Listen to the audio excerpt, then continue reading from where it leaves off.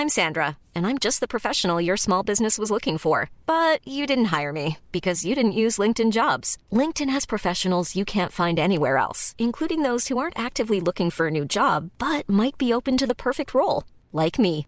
In a given month, over 70% of LinkedIn users don't visit other leading job sites. So if you're not looking on LinkedIn, you'll miss out on great candidates like Sandra. Start hiring professionals like a professional. Post your free job on linkedin.com/people today. Hey, I'm Ryan Reynolds. Recently, I asked Mint Mobile's legal team if big wireless companies are allowed to raise prices due to inflation. They said yes. And then when I asked if raising prices technically violates those onerous two-year contracts, they said, "What the f*** are you talking about, you insane Hollywood ass?" So to recap, we're cutting the price of Mint Unlimited from $30 a month to just $15 a month. Give it a try at mintmobile.com/switch. $45 up front for 3 months plus taxes and fees. Promo rate for new customers for limited time. Unlimited more than 40 gigabytes per month. Slows full terms at mintmobile.com. Hi, I'm Daniel, founder of Pretty Litter. Cats and cat owners deserve better than any old-fashioned litter. That's why I teamed up with scientists and veterinarians to create Pretty Litter. Its innovative crystal formula has superior odor control and weighs up to 80% less than clay litter. Pretty Litter even monitors health by changing colors to help detect early signs of potential illness. It's the world's smartest kitty litter. Go to prettylitter.com and use code ACAST for 20% off your first order and a free cat toy. Terms and conditions apply. See site for details.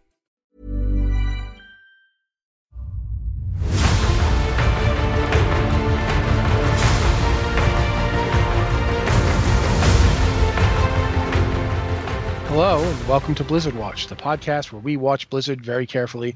And this winter, we're actually watching real blizzards, but we're not really talking about them because nobody cares what we have to say. We're not meteorologists. Hi, I'm Matt. I'm the host, and with me this week are two just absolutely amazing co-hosts. Each of them could be bitten by a radioactive spider at any time, but it has not actually happened yet. First up, I'm going to introduce her first because why not? Ann Stickney. Ann, what have you been doing this weekend? Well, I haven't been bitten by a radioactive spider. But you did play with radiation in a form.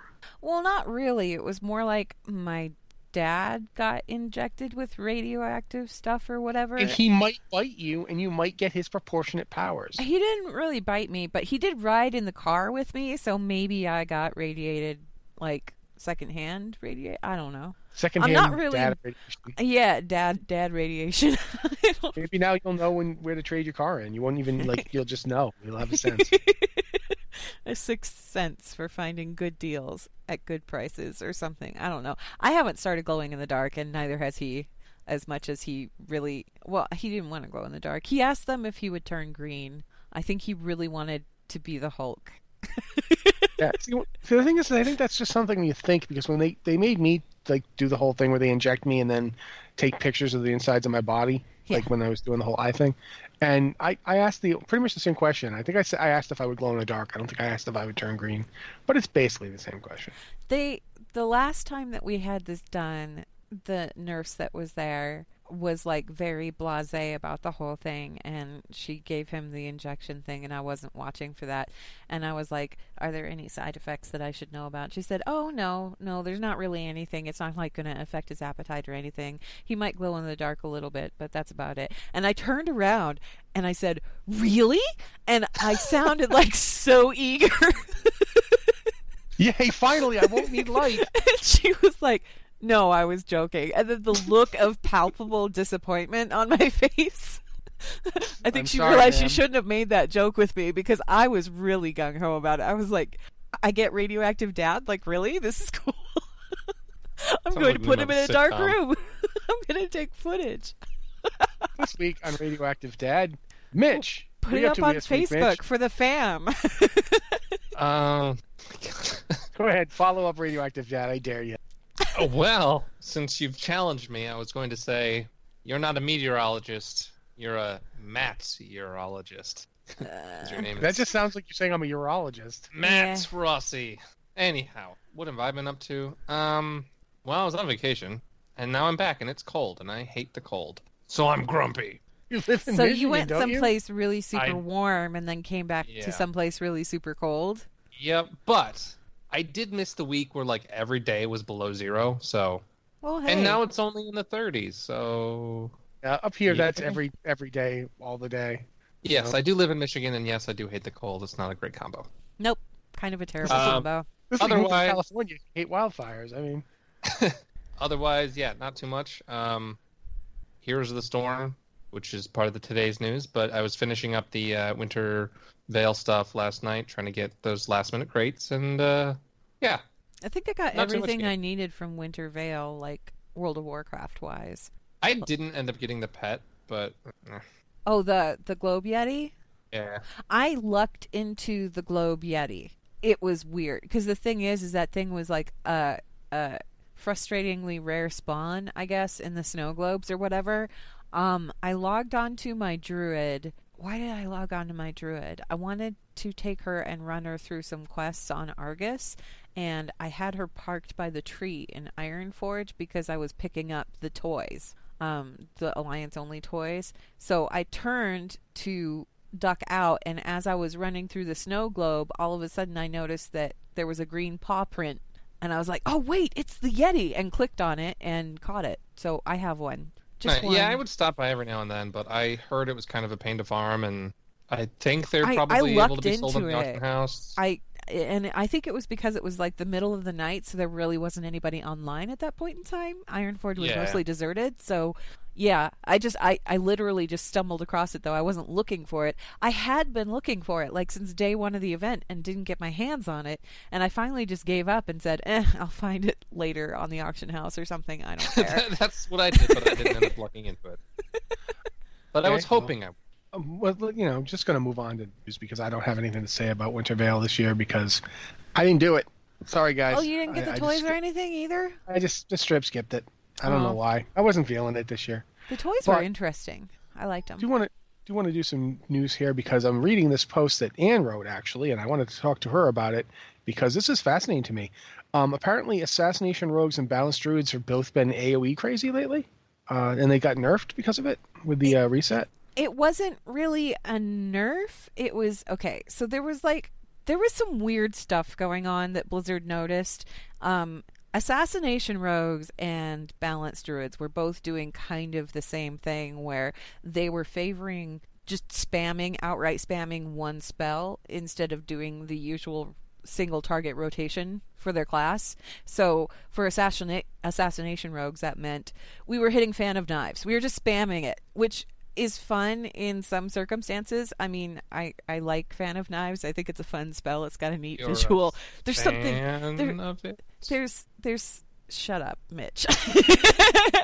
There's something inherently satisfying about the noise it makes and the knives like flying out in all directions. It's fun. It's a fun spell to use. Balance Druids were spamming Moonfire, that's such an old thing. Full circle. But it was making a resurgence because Moonfire, it was basically due to the artifact traits for both Assassination Rogues and for Balance Druids. There was something going on with the artifact traits and how they work together that made it more feasible from a DPS perspective to stand there and just spam that one spell over and over again instead of doing a single target rotation. Like, it was just better in the long run for DPS. But it was also really boring because, like I said, there's like a certain amount of joy to be gained from spamming, like gleefully spamming one spell for a while. But if that's the only thing that you could do, or if that's the best way to effectively DPS, it quickly loses its appeal. So what Blizzard did was they made some adjustments to the artifact traits that affect those spells in particular. And they also bumped up damage in other areas. So it was a nerf, yes. It was kind of a nerf to the way that these abilities were working that caused people to use them unnecessarily. And then it was also a buff because they buffed the other abilities to kind of compensate for that. So Wax and Wane, for Balance Druids, Wax and Wane, the damage bonus per stack was reduced to 6% from 25%, which sounds kind of drastic, right?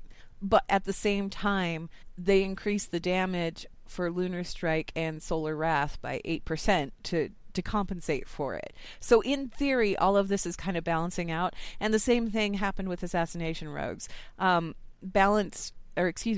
Knives, the artifact trait that it like kicks off your deadly poison kind of instantly if you hit with Fan of Knives. They reduced the damage to 3% per point. It was 4% per point. And then they also beefed up the amount of damage that Mutilate does by 20%. They beefed up Balance Blades, the bonus from Balance Blades, and then they also increased Deadly Poison triggered instant damage to encourage people to use the Mutilate rotation the way it's supposed to be used. And it's weird. It's weird that it came down to that, but it wasn't intentional on Blizzard's part. They never intended for that to happen. It was just how the numbers happened to fall. Well, that's happened before. That's happened dozens of times. I mean, Yeah. I remember going back all the way to Wrath. I mean, there was a point in time where they had to nerf Whirlwind because it made more sense as a Fury Warrior in a raid. You would just spam Whirlwind. You used it as a single target. Right. You used it all the time. You used it every time it was up. And that was all you cast, and it was kind of boring. It got boring after a while. It wasn't quite all you cast, but it was dominating rotations. And this has happened with lots of classes over the years. So I'm not. I mean, you mentioned it that this Moonfire spam. You've literally took me back to Classic. I know, because that's how it used to work. that was what everybody It was an did. ongoing Moonfire, joke Moonfire. that was what Balanced Druids, and honestly, that's what Balanced Druids did. They just spam Moonfire all the time. That one Balanced Druid you had in your raid, yeah, he was constantly Moonfiring things. That was all he did. I remember that. Yeah. Yeah. So this all went into effect today with the hot fixes today. So Balanced Druids and Assassination Rogues both got those changes, and they should be seeing there's going to be a change in their performance, but the change in their performance means that whole spamming technique that people were using, it's not so effective anymore.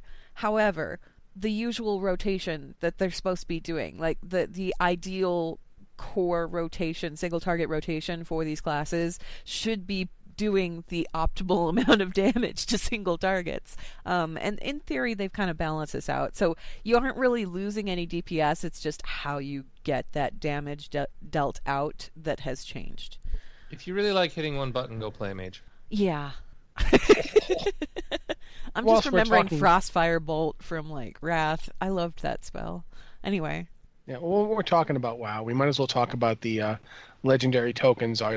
Mitch wrote that up for us, so he's probably a good person to explain it. But they basically put this in the PTR as a change to the way the system is now. So why don't you go over it, Mitch? Yeah, so what they did is, a lot of people have kind of complained all expansion that it's too hard to get a legendary, or that the RNG behind legendaries is terrible, and that, oh no, I got a legendary, but I'm not excited because it's the worst.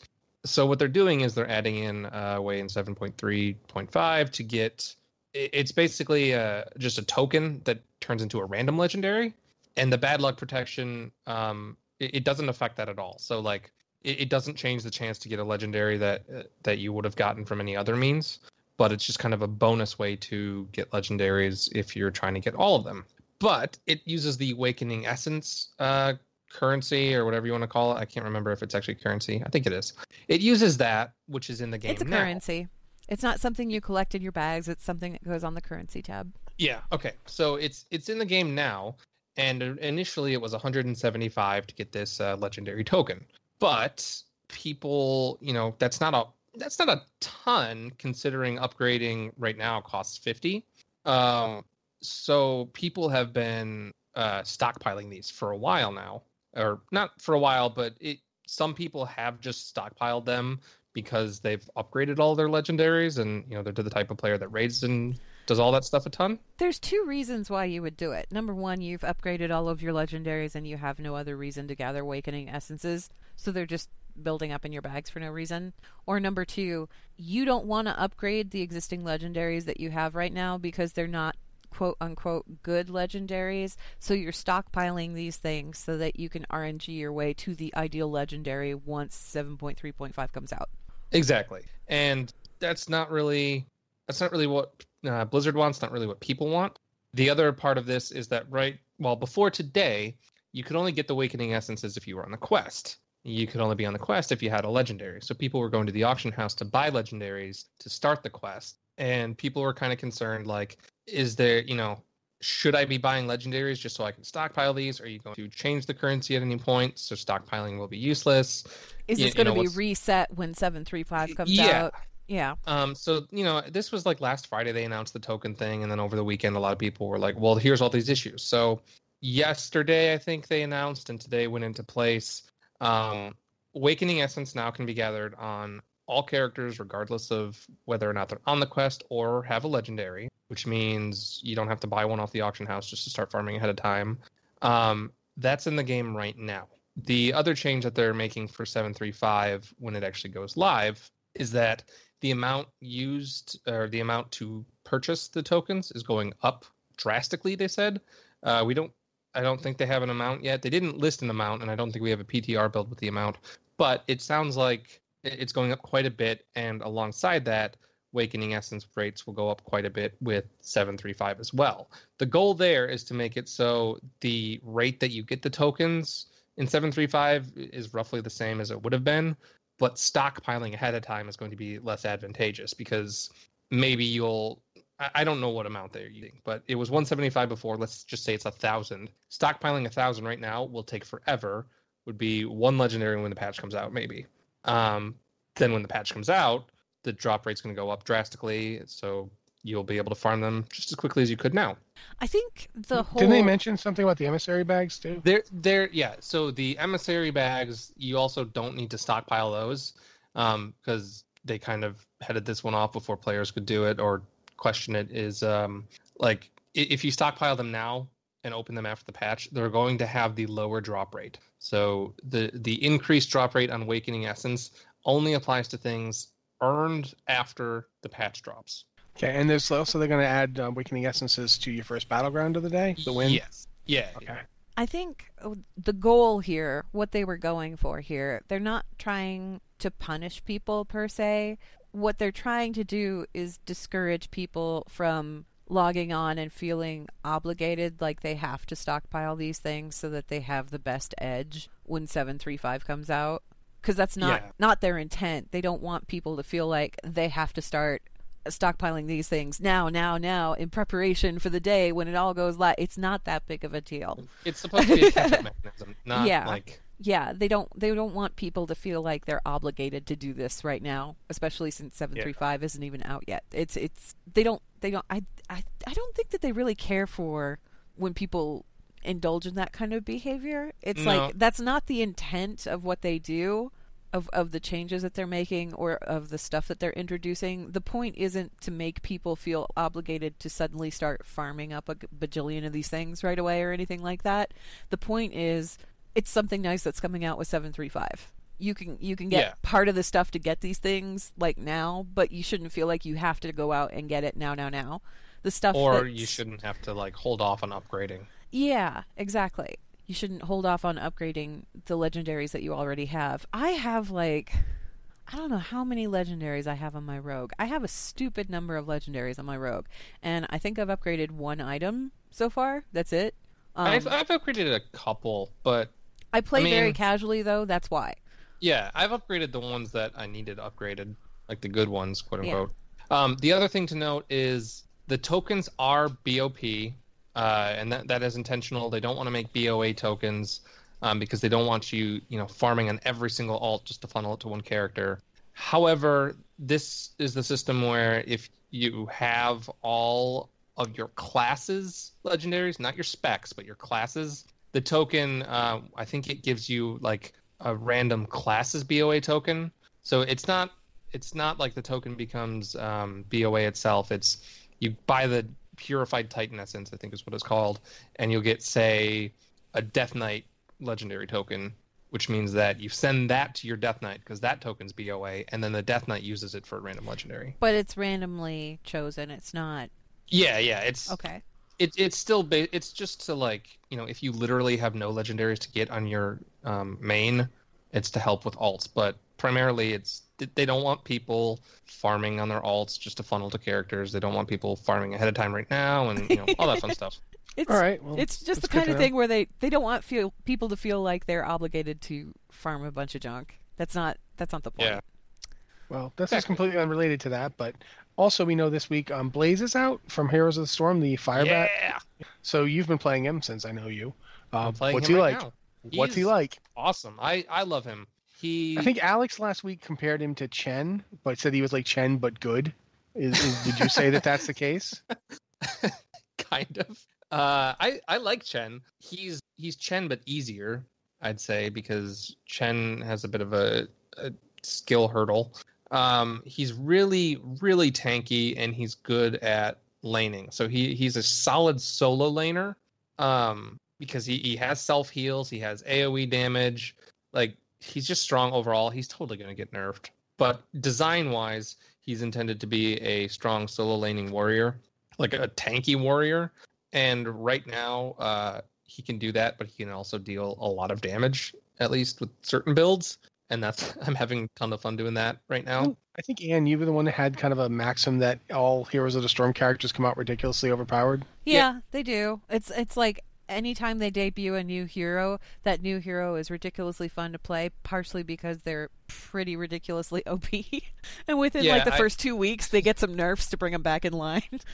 Yeah, my damage right now, like, I've been in several games where I have top siege, hero, and damage taken, which damage taken is what you're supposed to get as a warrior, or quote-unquote supposed to get. But earlier in one of the games, I charged into like 3 or 4 enemy heroes, and granted it was AI, so they're not like, you probably couldn't do this in a quick match, but I charged into them and I did a ton of damage to all of them and did not die. And I think I even managed to kill one of them. So like, he's super tanky right now, and I think if anything, his damage is going to be nerfed, because with the damaging build, he can do a lot. But I think he is intended, at least my impression, is that he is intended to be a very tanky solo laner with a decent amount of minion clear. I don't think his hero damage is going to remain as high as it is, but who knows? He's a lot of fun, though. He looks like a lot of fun. I tried him on the PTR, like in try mode, and with Hanzo, like I told you guys, I was kind of iffy on it. I ended up changing my mind and was kind of happy with him. But with Blaze, it was no question. It was, day one purchase, totally getting this guy. He's a ton of fun. And that's... What was that, Mitch? You said you like Hanzo? You like him? He's good? I don't know if you were on the one when I did this. No, I think you were. I went Mitch, back. I'm on all of them. Fine. Yeah. It was gone. I changed my mind about Hanzo. He, once you got the right builds, he's actually very fun. Okay. I'm happy now. You're very protective of Hanzo. Yeah, I like Hanzo. Yeah, but he was more questionable, whereas Blaze is like, this is my jam, and I'm enjoying him immensely. Okay, well, he's out now, so if you guys are listening, you can go burn people to death in your giant robot suit. It's so great. There's so much fire everywhere. Just love it. I don't know, you think about that for a few seconds and you realize it's kind of terrifying, but we should also mention that Hearthstone's been having some problems with daily quest bugs, and they haven't fixed the bugs yet. The problem's been around since December, but they haven't actually gotten it fixed yet. But they have handed out free card packs to everybody who's been playing. I think it was 3 card packs per all players yesterday evening. So if you haven't logged on, you can do that right now and get yourself 3 free cards. And they're the Kobolds and Catacombs packs. Yeah, so they're brand new cards. Yeah. They're from this expansion. So if you've been dying to try them out, now is a really good time to do that, since they're right there waiting for you. Yeah. Eagerly calling your name. If you log on to the launcher, they're in the gifts section. You just have to claim them, is all. What was going on there was just like daily quests weren't popping up, and people are still having a problem with this, where they aren't popping up, and they're not sure what exactly is causing this problem as of yet. They're working on fixes to address it, but it's still not 100% fixed, and there's workarounds for it where people, if they log off and log back on, or if they go to do a match and then they're done with the match or whatever, all of a sudden the quest will pop up. It's kind of random. There's a bunch of different workarounds for it. And just to compensate for that, because obviously it's an issue, it's a problem. People really like doing their daily quests. They don't like the fact that they're not popping up.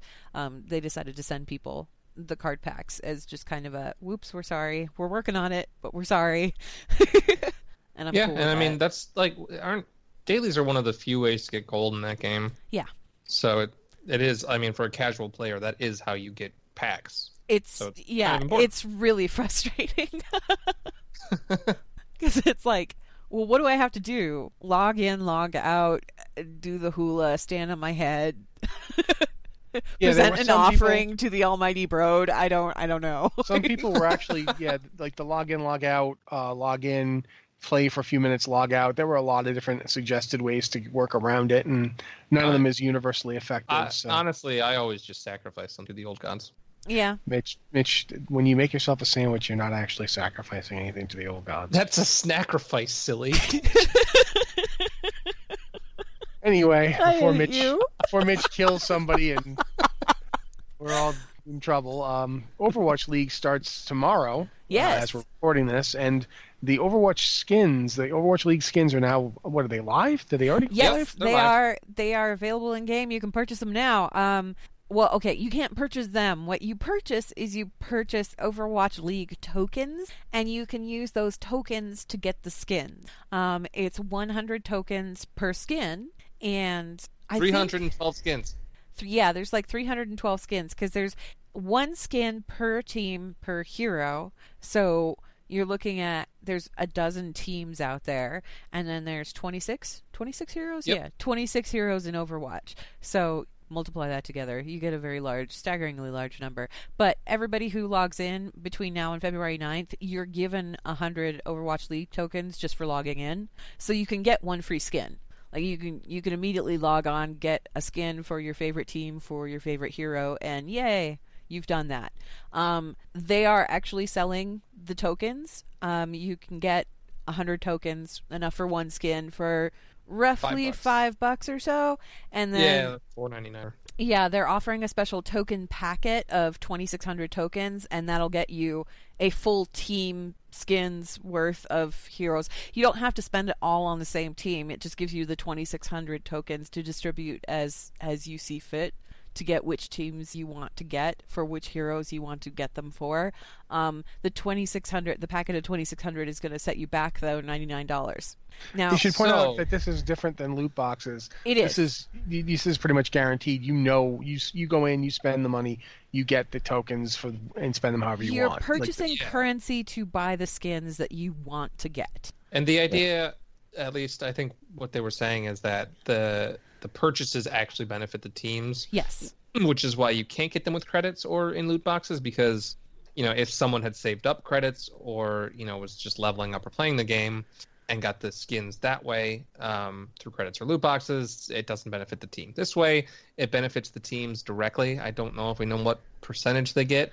I'm not sure, but I do know that the reason that they implemented this token system was so that they could more easily keep track of which team people was like. If you want to support, if you're a big fan of, say, I don't know, the Dallas Fuel, right? And you want to make sure that you're supporting the Dallas Fuel in every aspect and everything.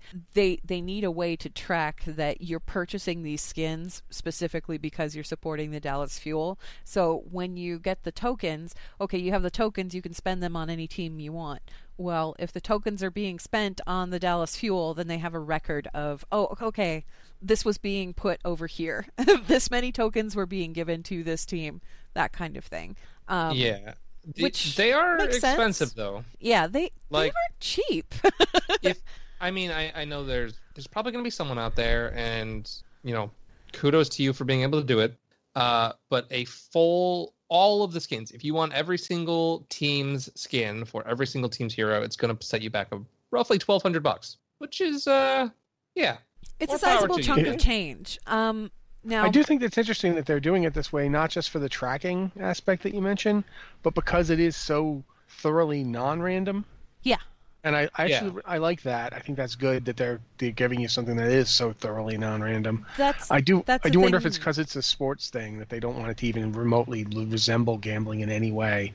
They don't want to even hear it. I don't know if it's that or if it's just they want to make sure that each team is getting an appropriate amount of credit as far as, people supporting them, that kind of thing. Yeah. And they can keep track of which teams are doing really well on the popularity standpoint. I don't know.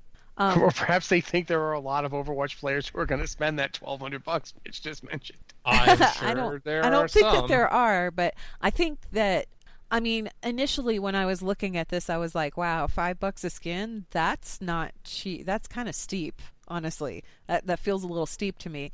But then when I was thinking about it, I'm like, wait, no, because you're getting a guaranteed skin for the team that you want and the hero that you want it for. So if you could do that for the other skins in Overwatch, people would jump for it. Probably. Probably. Imagine if you could go just buy Witch Mercy. I mean, you can do that. That's what credits are there for, but That's credits what the credits are there to come for. by. Yeah, but the credits are. I mean, you have to do other stuff for the credits. This is purely a. It's sort of like selling jerseys. You know, like when teams sell team jerseys and things like jerseys. that. Yeah, it's like a digital version of a jersey.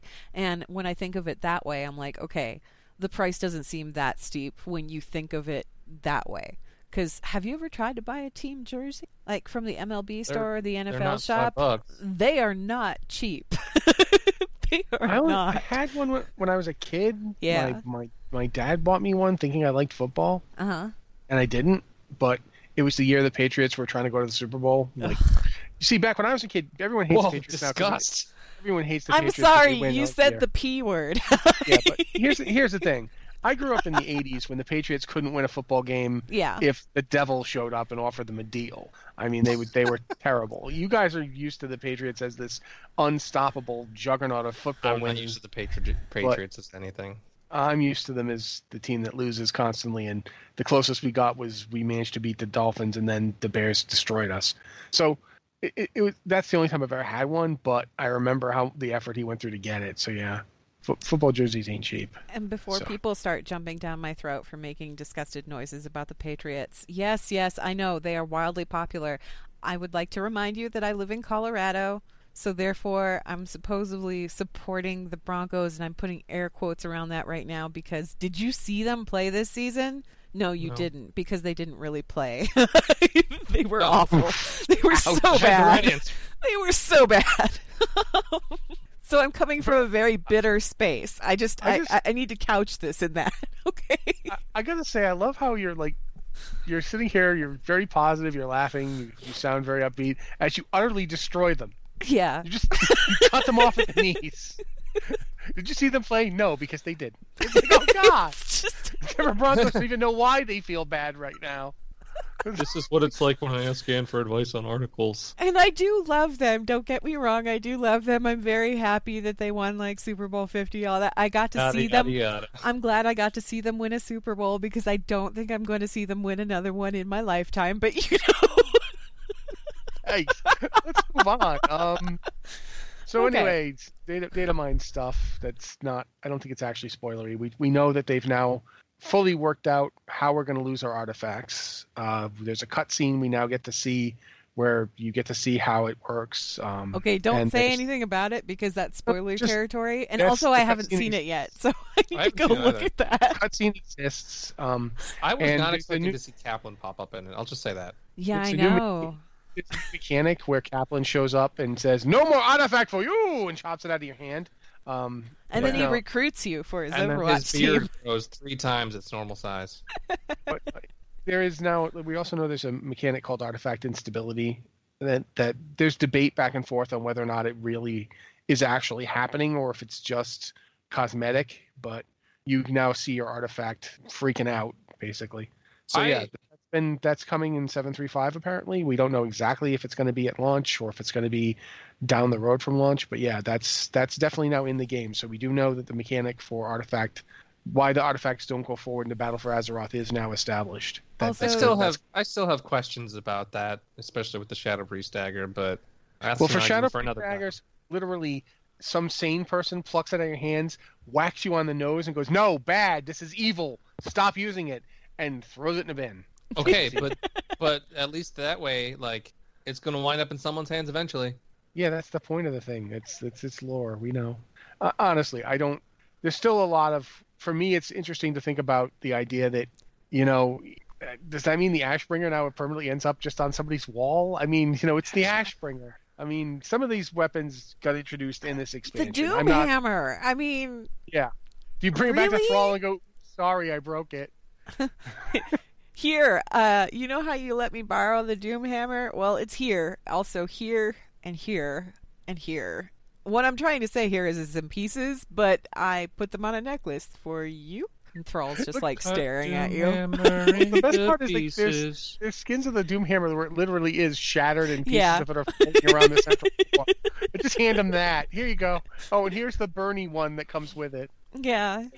It's just like a little sack. You hand it to him. What is this? Well, it's the Doom Hammer. I'm ready to get back in the game. Can I have my weapon? Oh man. Hold on. I got it in a box here. You pick This up a said box, something start a little dumping it earlier. out. Yeah. Pieces of it falling down in his feet. He's looking at it. Oh, God. To a point you mentioned, there's a lot of stuff on the 735 PTR. Oh, yeah, done. But we don't know the release cycle. There's a very high chance that very much of this will be staggered. Not just allied races if we get those in 735, but the way, when weapons go away and all that stuff. Any quest stuff that comes in, anything like that, it could all be spaced out. And that actually kind of makes sense, because when you look at the Argus patch or the Broken Shore patch, when those came out, all of the content that was in that, it wasn't available from day one. It was unlocked over a period of time, and they may be doing the same thing with 735. So that would make a lot of sense, especially also since keep in mind that we don't have a release date yet for 735. Like, we don't know when it's coming out. I just want to throw that out there. We still don't know when it's coming out, guys. Yeah, we basically, people are estimating any time between next week and sometime in February.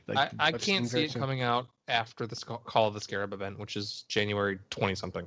That's 2 weeks from now, I believe. Yeah, I want to say that next week it's going to come out in the next 2 weeks. Likely, or the week after that. I feel like it coming out on the day of the Scarab event is pushing it, but I could see it happening because it's Blizz. But I'm willing to go along with the idea of next week. That makes the most sense for me. I had to write an article. Things too. Yeah. I had to write an article for talking about speculating on when Battle for Azeroth's coming out, and one of the things I mentioned was that if it matches up to the release time for the fastest expansion release in what I call the modern game, was the Cataclysm to Mists of Pandaria release.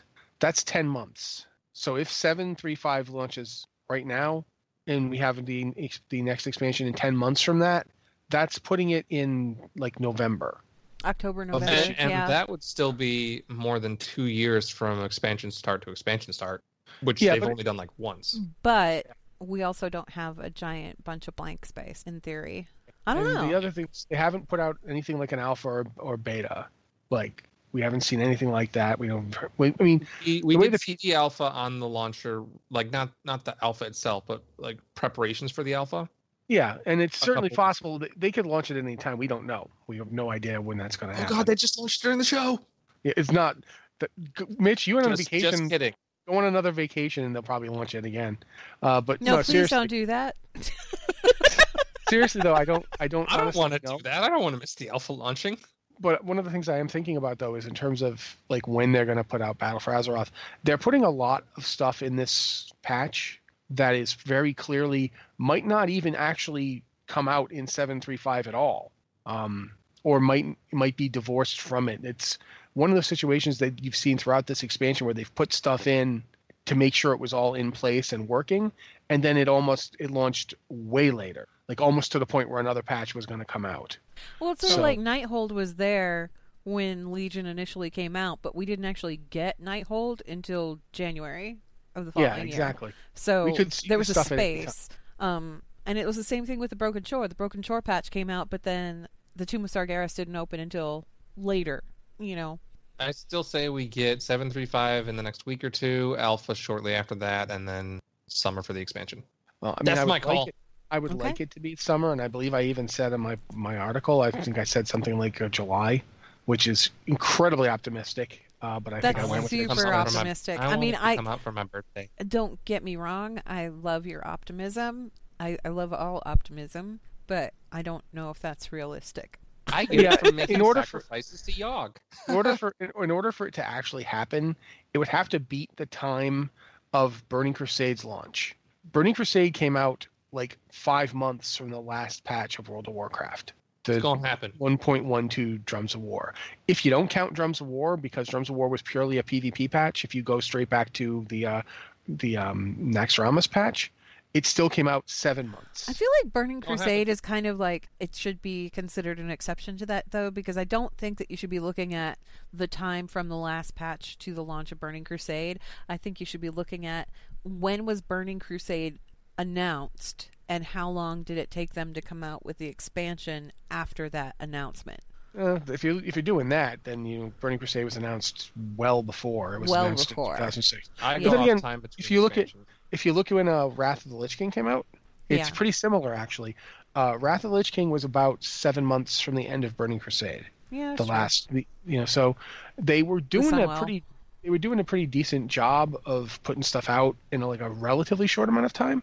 And then they stopped doing that right after Wrath. Wrath is the last time they did that. And from Cataclysm was kind of a monstrous undertaking too. And so was Mists. Really, getting Mists out in 10 months was nothing short of miraculous. That's the fact that we went from Cataclysm. I think that the difference, though, between Cataclysm and Mist is Cataclysm, they weren't just giving us a new expansion. They were also revamping the entirety of the old world, redoing all of the maps, making them capable of flight, and redoing that 1 to 60 content for probably about 3/4 of Azeroth, if not more than that. Yeah. So, there was a lot in Cataclysm. The fact that Cataclysm took a while to come out, but when Cataclysm went to Mists, that's when you got the 10 months. And that's the last time it's been anywhere under a year. We've not had it under a year since. Summer 2018 or bust. So when I say I postulated July of 2018, that doesn't mean I think that's what's going to happen. It's what I would like to see happen and what I think they could feasibly do. It's optimistic, maybe wishful thinking, but optimistic. Yeah. But, okay, otherwise, I'm trying to think of what else we should be talking about. Return to Tristram started. Yes? Yeah, it started, but I think we talked about it last week. Did we talk about it last week? The Diablo anniversary event? Okay. Yeah, so other than saying go play that, because it's really cool, I don't think there's much else to say. I think we pretty much covered everything except... We didn't really talk about Overwatch League itself much, but I don't feel like really there's much to say. There's teams. It starts tomorrow, 6 p.m. Pacific, if I remember correctly. I want to say the first teams that are duking it out is the LA Valiant and San Francisco Shock. I think that's what you talked about, Chad. It's 6 p.m. Central tomorrow, excuse me. Do we want to talk about the Wednesday thing now or at the end of the show? Let's go ahead and bring that up at the end of the show. Okay. Mystery for you guys. Stick around. There's going to be some interesting news at the end of the show. Right now, thanks, Mitch. I needed that. Right now, we're going to do some emails. If you have an email for the show, please send it to podcast@blizzardwatch.com with the subject line podcast or Blizzard Watch so we know it's for this show. And you can try and keep them to within tweet length. And the new tweet length is fine, but keep it to within tweet length, and so we know, we can get it out and get to discussing it as quickly as possible. Ian usually reads those for us, so if you don't mind taking it for us now, Ian. Okay, before we hop into the emails, if you enjoy our show, you should consider checking out Munchpack at blizzardwatch.com/munchpack. That's MUNCHPAK. Inside every Munchpack is a selection of snacks from around the world. Munchpack offers a variety of pack sizes and delivery schedules, and you can customize the types of snacks you receive with your personal tastes or dietary restrictions in mind. A few items from the sample pack that we received include French bonbons, sea salt and malt vinegar crisps from the UK, Roastbusters coffee from the coffee shop at Horrors in Orlando, can of Romulan ale, and a teddy bear snack cake from Poland. Munchpack also provides gifting options, so if you want to get one for a friend, you don't necessarily have to get one for yourself. And if you decide to sign up for it, hey, it helps support the show. And we appreciate that, too. Again, you can check that out at blizzardwatch.com/munchpack. That's MUNCHPAK. And emails. Our first email here is from Alessander, who says, "Hello, Watchers. Last time the old gods were in control of the elemental lords, there probably weren't many shamans around. Shamans. No. There probably weren't many shaman around. Now that there are, how will the old gods' potential resurgence affect the shaman and their elementals?" Well, keep in mind that the old gods don't inherently rule the elementals. They beat them into submission last time. In fact, there was a war. The elemental lords fought the old gods, and the only reason they ended up serving them was because they lost. They were very happy about it. It's not like they were happy fun times with the old gods or anything. Well, some of them, like Ragnaros, seem to feel like, well, I like destroying things, and you guys like destroying things, so they've maintained kind of an association sense. Whereas others like Neptulon are like, nope, nope, nope, nope, nope, nope, nope, nope, nope, nope, nope, nope, nope. and they had to actually send a face hugger after him. So each elemental lord seems to have their own opinion on them. I think Therazane was relatively neutral. Like, she didn't seem to care much one way or the other. Alakir obviously was working with Deathwing back in the Cataclysm. The new ones all, like, there's 2 replacements, and I don't remember the names. I think one of them's named Smolderon, but I can't remember the... Oh, no, it is. It's actually Thunderon. Thunderon is the new air elemental. Yeah. So the Thunderon and Smolderon both definitely seem to dislike the old gods. They all work together against the Legion, so there's at least somewhat of a pulling together at the moment. I don't expect the old gods will automatically regain the control of the elementals. I don't think it's going to work that way. But there's plenty of elementals that would work with them because they've been working with them overall, so why wouldn't they? I definitely expect it to be more polarizing. I don't think shamans are just going to be like, oh no, the elements won't work with us anymore. I think it's going to be different. It's kind of fascinating that, like, the elemental lords, those were put in place by the old gods initially, unless that changed. Did they change that? They changed it. In Chronicle, the elemental lords were fighting each other before the old gods even showed up. Okay. And when the old gods showed up, the elemental lords were like, nope, you guys, we don't want you here. And they tried to team up, but the old gods had the advantage of literally limitless troops. Right. Like, the elementals can actually be destroyed, and when they are destroyed, they tend to go back to an elemental plane, or they coalesce back into elements, and then they come back. The old gods could just disgorge army after army after army from their own bodies, and they just overwhelm them. They're so good at everything. There's a couple of things I need to go back and review from Chronicle, and that's one of those things. Is just the old gods elementals, that whole conflict that started everything. I don't think that it's really going to do anything to the shaman. Right now, the shaman brought them all back together again, and they're all united, happy-go-lucky, fighting the Burning Legion. I would assume that now that they've had a chance to kind of establish that unity, they wouldn't really be up to, like, jump on the back of the old gods again. And like, I think it would be cool to have a subclass, like the Dark Shamans. I don't... No, old god shamans. No, I wouldn't do that. I wouldn't go that far, but like... No, I don't think that's going to happen. I feel like the reason the elementals were serving the old gods before is like what you said, Rossi. I mean, what they said in Cataclysm. Or not in Cataclysm, in Chronicle. They were fighting and they lost. And they were and that's how they ended up. Yeah. Well, that was when the elementals were just the elementals. And now they've got us at their back, too. They've got the shaman of the Earthen Ring at their back, fighting at their side. So I don't think that it's going to be a case where the old gods are just going to swoop in and say, hey, you want to serve us again? Come do it. It's not. It's not going to work that way. Even in Cataclysm, Neptulon didn't have to go along with them just because they existed. Like, he didn't, if they hadn't had, like, they had to use the Naga to get into his place. They couldn't just command him. Same with Therazane. When Alakir and Ragnaros worked with them, they worked with them. They chose to do that. Now, are there elementals who are going to work with the guys like the Twilight's Hammer? Absolutely. There always have been. There are some elementals who, after like literally thousands of years of servitude to the old gods, are broken or corrupted or just plain like the message. There's some elementals that go along with it, and there will always be. I think the Twilight's Hammer is going to keep existing. I think there will be elementals that they do twisted stuff with. That's part of the old gods' kit. They know how to do that. But I don't think it's going to be as easy as the elemental lords just going back underneath the old god's sway. Inherently, the elemental lords don't want to work for anybody. They want to be in charge themselves. That's why they're elemental lords. Mitch, do you have anything else to add? No, I mean, Rossi did mention Twilight's Hammer, and they're still around, but I don't want to get into that too much because it's 7.3 stuff. 7.35. Okay. Next email then is from Johannes, who has 2 questions, and they're both relatively brief. Let's go ahead and just do them one at a time here. First one, Dorathur, Taranda's owl. Is that a sentinel scout owl, and are the scout owls actual owls summoned through nature magic, or are they nature magic constructs like a mage's familiar, but summoned with nature magic instead of arcane? Because I can't see the sentinels being hypocrites and using arcane magic while shunning the highborn. Rossi, do you have input on this? It's a spirit. Yeah. It's not an arcane thing. It's literally an owl spirit.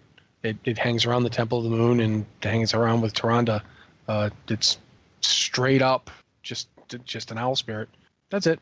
Yeah. Nothing. I mean, there is obviously something magical about that, but it's not like arcane magic. It's nature. It's nature in that it is a natural thing, but it isn't even nature magic. It's kind of like having a smaller version of one of the at the big ancients. It's just a spirit. It's an owl spirit. That's it. So, kind of related to this, the sisters fight in was it Tomb of Sargeras that had the sisters? I think so. Yeah, they did summon. I think it was named Moon Talon, so it had a specific name. But that fight was largely about arcane and shadow energies with the phases of the moon. Was that the same case? You kind of have to look at what I was going to point out here was that when you look at druids use nature magic, yes, but when you look at balanced druids, it's a balance between there's the whole natural magic, nature magic type stuff, but they also use arcane style magic. And I mean like Moonfire and all that other stuff. Is that still classified as arcane? Because it was for the longest time. I'm pretty sure. And when you lock somebody out of Arcane School of Magic, balanced druids can't do anything with Moonfire. It ended. It's also worth pointing spam. out. It's worth pointing out too that Moonfire used to be like a Tyrande ability. Yeah. In Warcraft 3, Moonfire was actually a priesty thing. Yeah. Tyrande. But Tyrande has two companions. She's got Ashala, the saber cat, and Dorothur, the owl. Both are like Dorothur is a spirit owl. It's not an owl spirit. It's a spirit owl. So it is a living owl that has spiritual qualities, just like the saber cat is a saber cat. They're actual animals that hang out with her. Yeah. It's really that simple. There's nothing magical about it aside from it's probably a little magical just because it hangs out with her. If anything, hanging out with the High Priestess of Elune. Side note, I always felt that it was kind of a little hypocritical that you had balanced druids using arcane magic and yet the Highborn were shunned for using the arcane. But I think it's less of a matter of what type of magic you're using and more a matter of how you're using it. Because the Highborn were just channeling it and doing, spells of mass destruction and really terrible things. To be fair, I don't know, inviting the Burning Legion in, that kind of thing. Highborn even got forgiven for that, and as long as okay, don't do that kind of stuff anymore. Just live with our new laws. And they were like, nope, huge magical storm. They were like, all right, that's Look, we're going to show you how much we need this by igniting half of Ashenvale. It's like, I'm sorry. From the beginning, the Sunstrider dynasty has always been kind of jerks. And the part where his response to, we really need you to chill out with the arcane magic was more arcane magic. No, sorry, you're out. This is like if you go in you got a roommate, you go in, you knock on the door, like, dude, I'm trying to study here. You really need to tune the music down. Oh yeah, I understand. I'll tune the music down. I'll tune it all the way down into infrasound and start shaking the house. It's like, okay, yeah, you're out. Take your stuff. You're gone. Get on a boat. Go over there. It's like they decided that when you said be quiet, it was because you didn't appreciate the music enough, so they need to turn it up louder so that you learn to appreciate it. To be fair, I do feel this way about the void energy and the old gods. I do really think that you're just missing something there that's not really fully understood by most people. All right. Next question, and this is going to be our last one because, man, we had a lot of news today. Okay. Second question from Johannes says, secondly, roleplay-wise, with my human paladin witnessing what was happening between Zera and Illidan and the whole quote-unquote creepy bad touch vibe the entire scene had, my paladin went from idolizing Turalian to suddenly thinking the man was blinded by the light. Sorry for the bad pun, but that was for Mitch. I love you. My paladin isn't the ends justify the means type and had suddenly come to respect Illidan and his power. He walked away from that encounter with his core beliefs shaken, and I was wondering if any of you watchers had any thoughts on if there's going to be any major repercussions due to different reactions to that one scene, i.e. a paladin losing faith in the light and turning to the void and somehow still harnessing power but void-based, or a warlock being thrilled that a creature of the light could do such a thing, and we get warlocks summoning familiars like Lothraxion. Okay, that would be... summoning a holy demon like Lothraxion, I am all for that. I don't think these things will happen. No, but doesn't that sound cool? That sounds just... And it would work too with the Antorus or Argus armor, like the cloth armor. It would work perfectly. You got gold armor, you got a gold demon. You're ready to just do stuff with the light. Man, I'm tired of this fell stuff. Let's try dabbling in the light. See, the thing is there's much more likely to see an NPC that might do this kind of thing. Like there could totally be a Void Paladin. Like you could totally see one. I can imagine one in a raid somewhere down the road. I don't think we're gonna like get Void is something Paladins can just do. Like I don't expect that to be it's like not gonna be a new playable thing. Yeah, like even if it was just a cosmetic thing where all your light stuff is now Void based, I don't see it happening. I think they're going to keep Paladins pretty heavily light based. And I don't think it's funny because in D&D you could have a warlock who actually has the Holy Pact and is like literally a warlock who made a deal with angels, and so you could totally have like a Naru worshipping warlock.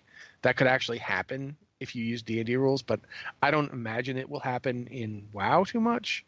But it would be kind of cool. It would be super cool, but like anytime people ask like similar questions or something about new specs added, it's something I really, really want, and I don't want to be the guy that like says, nah, it's never going to happen. But it's just taking an existing class and adding something that drastic to it, unless, like you said, it's purely cosmetic, which Lothraxian, I guess, but he's sort of a unique exception to demons in general. Yeah. I just don't think it's going to happen because it's just there's too much development and balance involved in making that sort of thing actually manifest in game. But NPCs could do that sort of thing. Like, I mean, Verisa, right? Is the shadowy. Yeah, she's a hunter, but she's like also totally voidy, and she is bae. That's Illyria. So like Illyria. Okay, that's what Illyria is. Yeah, that makes more sense. But for that matter, I mean, there's still stuff that we saw in Legion that people have been like, oh god, are we going to get that? And we haven't heard hide nor hair of us getting it. Like, for instance, Night Elf Paladins. Yeah. There's a Night Elf Paladin in your order hall if you're playing the Paladin right now. And we still don't have any news that we're going to get Night Elf Paladins coming up. So, there's nothing stopping them from doing it, except they might want to do something else more. And that's always the trade-off with Blizzard does anything.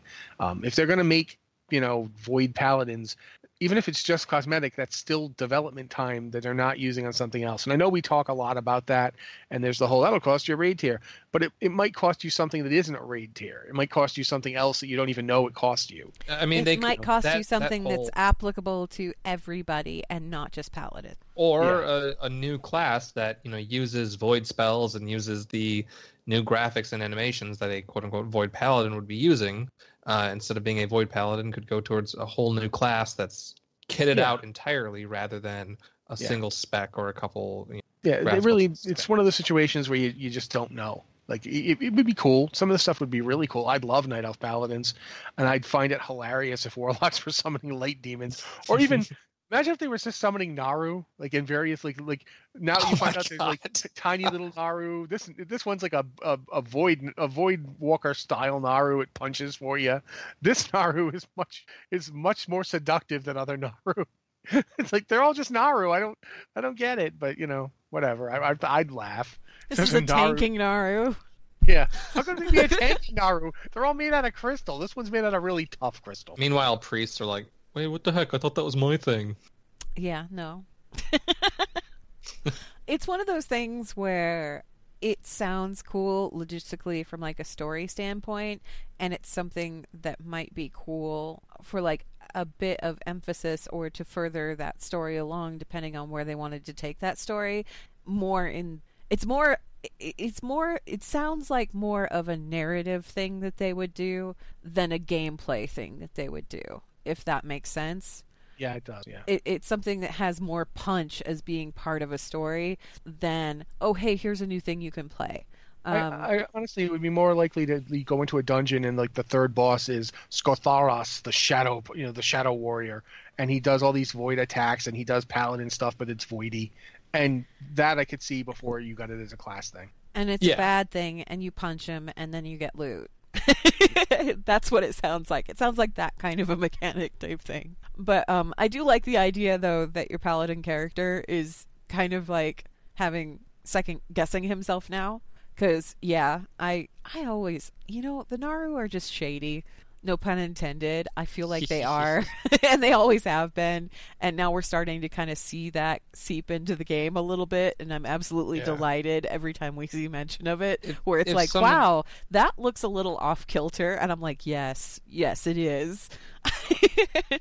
If someone listening wants to take Terralian's reaction in that cinematic and put like shook AF under it, I wouldn't complain if you're listening to this, because he was pretty shook.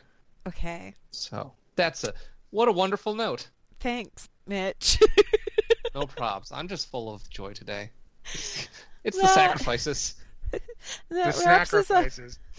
Speaking of snacks, if you enjoyed our show, again, consider checking out Munchpak at blizzardwatch.com/munchpak, MUNCHPAK, and you can get a wide variety of curated zany snacks for you to eat.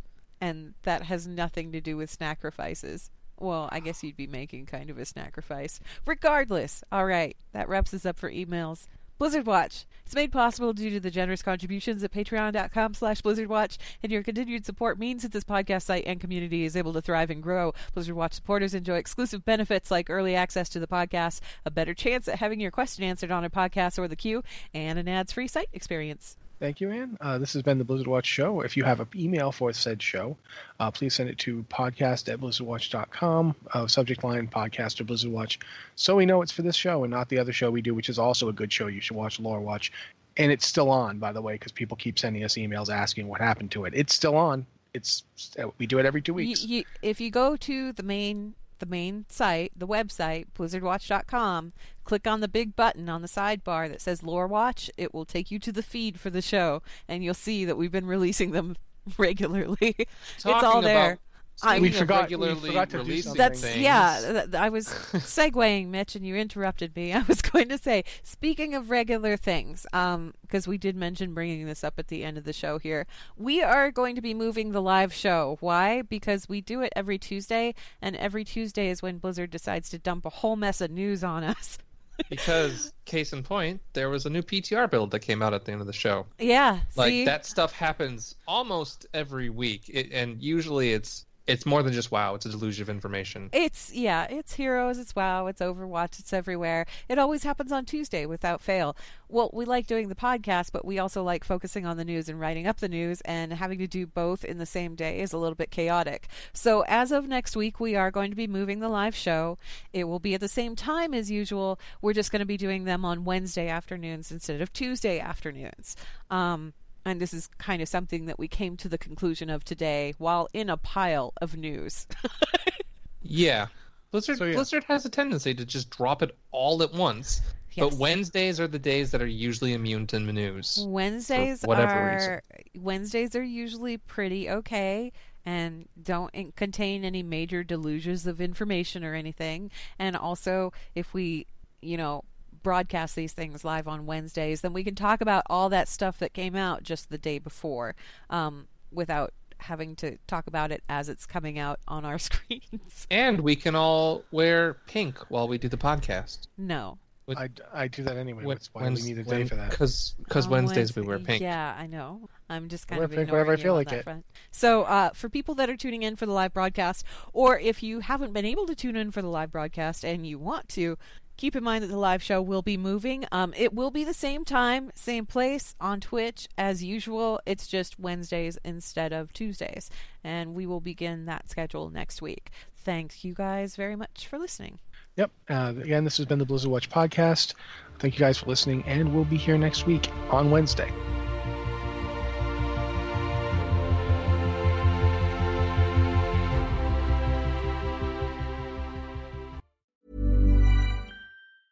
Hi, I'm Daniel, founder of Pretty Litter. Did you know cats tend to hide symptoms of sickness and pain? I learned this the hard way after losing my cat, Gingy. So I created Pretty Litter, a health monitoring litter that helps detect early signs of illness by changing colors, saving you money and potentially your cat's life. Pretty Litter is veterinarian developed, and it's the easiest way to keep tabs on your fur baby's health right at home. Go to prettylitter.com and use code ACAST for 20% off your first order and a free cat toy. Terms and conditions apply. See site for details.